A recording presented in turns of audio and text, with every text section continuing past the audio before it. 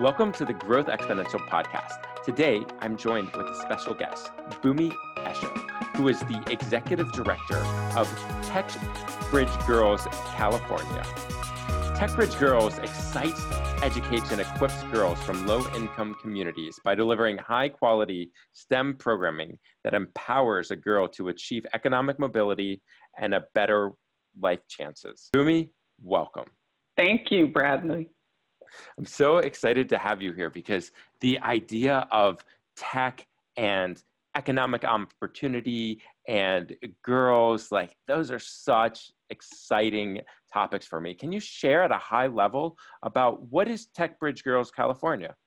Yeah, so TechBridge Girls California, we actually started about 20 years ago.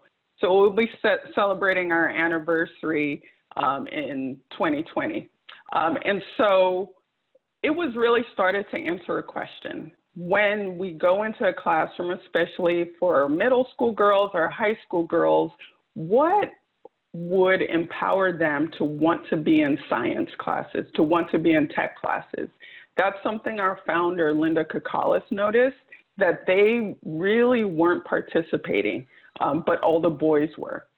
So when she started this question, really, to answer this question, she was able to get funding from the National Science Foundation in partnership with Chabot Science Center to answer the question. What we found out was being able to create an atmosphere, an environment for girls where they felt safe. And part of that was to really be in this girls-only group, to be able to tinker and try things out, whether it's tech, whether it's chemical engineering, whether it's going in and taking a hair dryer and breaking it down and trying to retool it.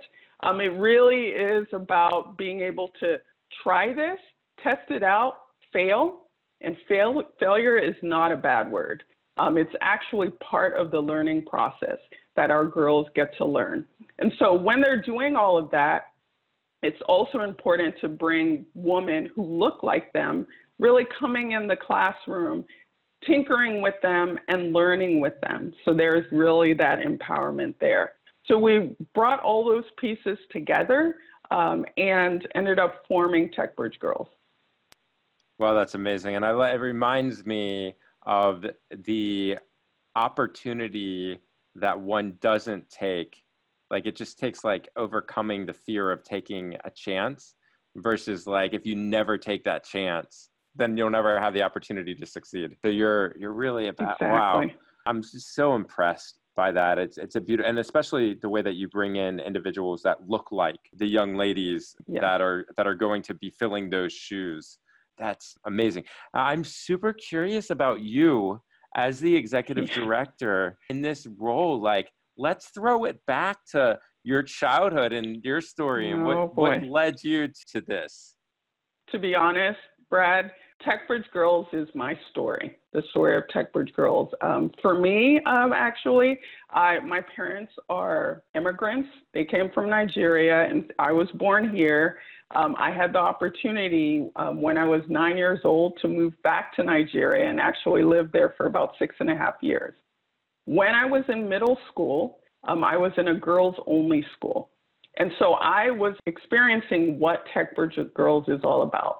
So I had teachers. I had a physics teacher, and I remember her clearly. She was young, looked exactly like me, and she taught us physics. So for me, I was like, no brainer. I can do physics.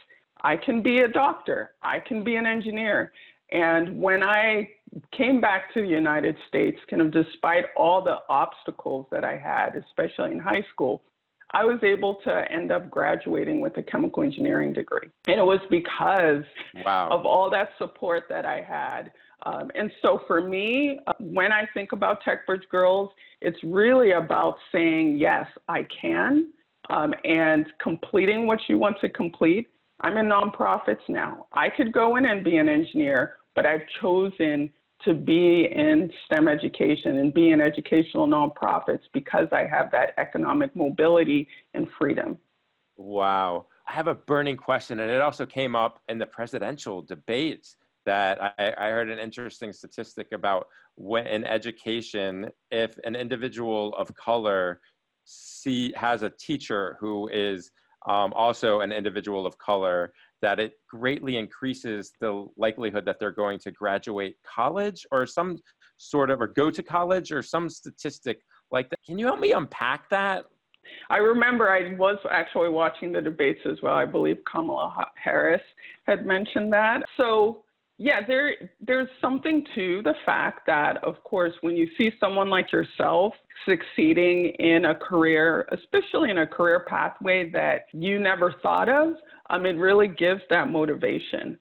So there's one thing, and the reason why we really focus on STEM is not so much that we're asking our girls to go in and say you have to be an engineer or you have to be, in tech, but it's really showing the various career pathways.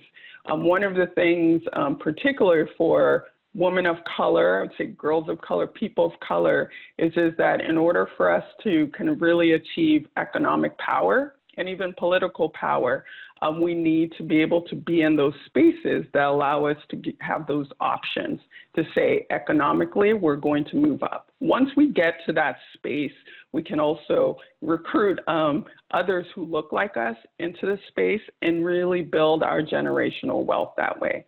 And when we build our generational wealth, we're really then also able to kind of be in that space to build the political power to have the voice in society. So there's something about being able to say, now I have this person who looks like me, that person's a mentor, that person kind of creates that space. And it's similar to when you look at other communities. I would say, the Jewish community, if you look at even like white communities, it's similar in that sense that when you're going in and you have that network of support, you have that social capital, you're able to move up in the world. It's not necessarily about the grades, it's about who you know to be able to push you forward. Gosh, that's so true.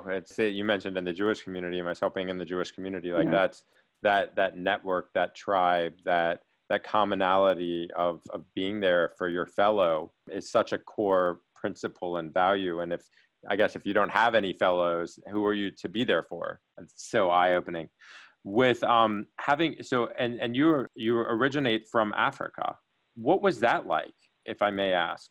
Yeah, so being that, my family is Nigerian, one thing about that, it was great to experience being in Nigeria, because before that, before I was 9 years old, I didn't necessarily know the language. I didn't necessarily know the culture kind of in that sense. And having that experience of been there for 6 years, it really built my confidence in saying, I know where I'm from. And I think that that's also a very important piece for anyone and for all communities to have that sense of belonging. And so because I've had that has also boosted, my experience and my strength and kind of knowing my tribe. So it was amazing to be able to have that. It also is great because it was another kind of just eye-opening view of a culture that is very different from the Western culture. Being able to kind of look in the lens, especially the way community is approached there and the way people kind of participate. It gave me kind of similar feelings when I actually lived in Southeast Asia. So I was in Cambodia for about 2.5 years, and I noticed that similarity too. So there's something really cool to be able to see cultures that are outside of the norm. That's brilliant. And I just think about also the juxtaposition between seeing cultures, which kind of falls on the humanities side of things, and then the being in the quote unquote laboratory, which is more on the sciences side, and having that balance between globalism and what comes under the microscope. I don't know exactly how to eloquently phrase that, but what role, this is a random question, but like when you're in conversations with your TechBridge girls, do conversations come up about seeing the world and travel and those sorts of things? Always. For me, even before I joined TechBridge Girls, I've been engaged and involved as a mentor. I've been a part of philanthropy even, been called in as a speaker, especially for programs that really supported youth from minority and underrepresented backgrounds. And I share my story. I share the fact that I have an immigration story, especially with my parents. And I would have so many people in the room really connect with me, especially young people who are in middle and high school, because those were experiences and even struggles that they were going through being first generation. So that's something that is so important. Many of our girls, we actually have a very significant Yemeni population in California. We're also in Seattle, and we have a Somali population there too. And we have Eritrean and Ethiopian. We have Vietnamese, immigrants as well. We have huge Latinx community. And so knowing that there's something to the culture and the community and being able to really speak to that is really important. It's fascinating. What was your epiphany moment when you said, okay, I'm definitely going to pursue this executive directorship? God, it was actually when I was in Cambodia. I had the opportunity. I actually went in there in nonprofits, worked as an advisor, got back into STEM, got into teaching chemistry because my background, and actually was leading the First Science Center in Phnom Penh. And while I was there, of course, watching the news, being in touch with what's going on in American politics, society, and so forth, because the rest of my family lived in the United States. It was something where I just thought, I need to be there to support my community. I'm doing it here, and this is fantastic, but there's a lot that's still needed and a lot that needs to go on, a lot of opportunity that's missed. Because many of our girls and many of just in general, our young people don't have that support of people who know that STEM isn't everything and STEM is this economic boost. And so that's when I decided that it was time for me to go back and choose a role in STEM education and really a leadership role. Amazing. And what does TechBridge Girls STEM education look like on the ground? Like, what do the programs look like? Yeah. So our programs, I would say, are, you can almost say threefold. So when we really started off, we were providing direct service, really saying, okay, we are going to support the girls. They come in an after-school program, and it's about 25 girls being able to do various activities for a year-long process for middle school girls. Now we've really developed into a program that supports girls from 4th grade through 12th grade, being able to do these hands-on programs, being able to pull in role models, volunteers who look like themselves to engage them. As we've been doing this, we actually built really capacity building and professional development for our educators. And to me, this is really important because I left kind of the tech world, got into education, and when I was in the education space, I love science, I love STEM, really wanted to lead by teaching that and talk about like the integration of everything, but I saw elementary teachers who said, science is not my thing, they'll get it next year.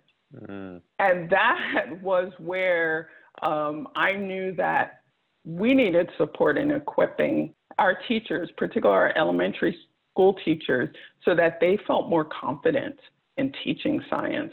And so what we do is we do that. We provide training and support. So that's another arm where we provide the curriculum, the training, support, and the materials so our elementary teachers can go and lead programs. And we do that too for programs like Boys and Girls Clubs, as well as City Year. And then we have another arm where, and this is something that we're developing really kind of on a national scale, but being able to bring girls in and let them have that touch point.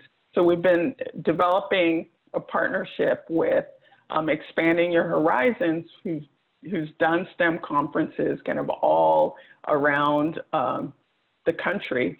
And within our partnership, they'll be able to continue to do that great work of having this one-day conference, but that's just one piece of the pie of being able to reach girls. And our goal, kind of as a national organization, is to reach 1 million girls by 2030. Can you share with me one success story that has really touched your heart? Yes, I think we share this story a lot. Well, I share it a lot, but there's one of our girls, and she's not a girl anymore. She's a young woman, but she joined our program in middle school and really had done that, did it as an after-school program, did this with her teacher kind of really telling her that you can't be great at math, one of her male teachers. And so she joined TechBridge Girls and realized and saw that she could be great at math. Not only did she love it, but when she graduated high school, she ended up studying applied mathematics at University of California in Berkeley. When she was graduating, she was actually kind of looking for an opportunity. It wasn't that easy. And a lot of times we make that assumption, and it goes back to the social capital that I was talking about, that, oh, you're Latina, you're a woman of color. People are knocking down your doors. Of course, you're going to get a job. You went to Berkeley. It was through our network of support that's the important part that we're really creating with our high school girls, that we're able to connect her to Chevron. She interviewed through the process just like anyone else, and was able to get a position there. And she's been there for over 2 years now. She's very successful. She even goes and speaks for Chevron, on behalf of Chevron, at different conferences. And so that really is the power of, here she was empowered and inspired to pursue STEM, and it was that network that lifted her up, and now is kind of that her success story. Oh my gosh. Wow. That is a beautiful story. And you're doing so much good for so many young women. What are ways that our listeners can be helpful, or what type of help do you need? So we always need great volunteers who really want to be engaged, who want to be co-learners with our girls at our different locations. And so I'm in California, and we have programs in Oakland in particular. We also have a regional office in Seattle, and so there's opportunity there if you're based there. And then we have one in the DC Metro, based specifically in Washington, DC, for people to volunteer and be engaged that way. Another way to be engaged is, if you really want to be boots on the ground and support us around kind of the fundraising, is you can join our regional advisory councils. So I'm consistently growing mine. I have 8 strong members in different aspects of STEM, who are in biotech, who are in tech, who are in mechanical engineering, chemical engineering, you name it. So always wanting to kind of add to that. And then there's also opportunities to be a supporter, be an advocate, bringing your network together to be able to kind of just speak to our needs and our fundraising needs in particular. We have the opportunity with, like, our showcase, for example, where we showcase the work that our girls do. If you want to attend that to get to know more, that happens in April. And so if you send me an email, besho@techbridgegirls.org, I'll be able to connect with you and let you know the opportunities that happen. Oh, and then field trips. Those are career exploration visits for our girls to be able to see what it means to be an engineer. We're actually having one coming up with Medallia, where the girls will learn a little bit about AI, since you'd mentioned that. That's awesome. And other than via your email, where can folks find you? We are also at www.techbridgegirls.org. And if you go there, you can sign up to volunteer. I love that. Well, thank you so much for being here today, and I wish you tremendous success in all of your worthy endeavors. Yeah. Thanks, Brad. You've been listening to the Growth Exponential podcast. If you know an executive director or nonprofit professional that you think I should interview, shoot me an email at bradley@growthexponential.org.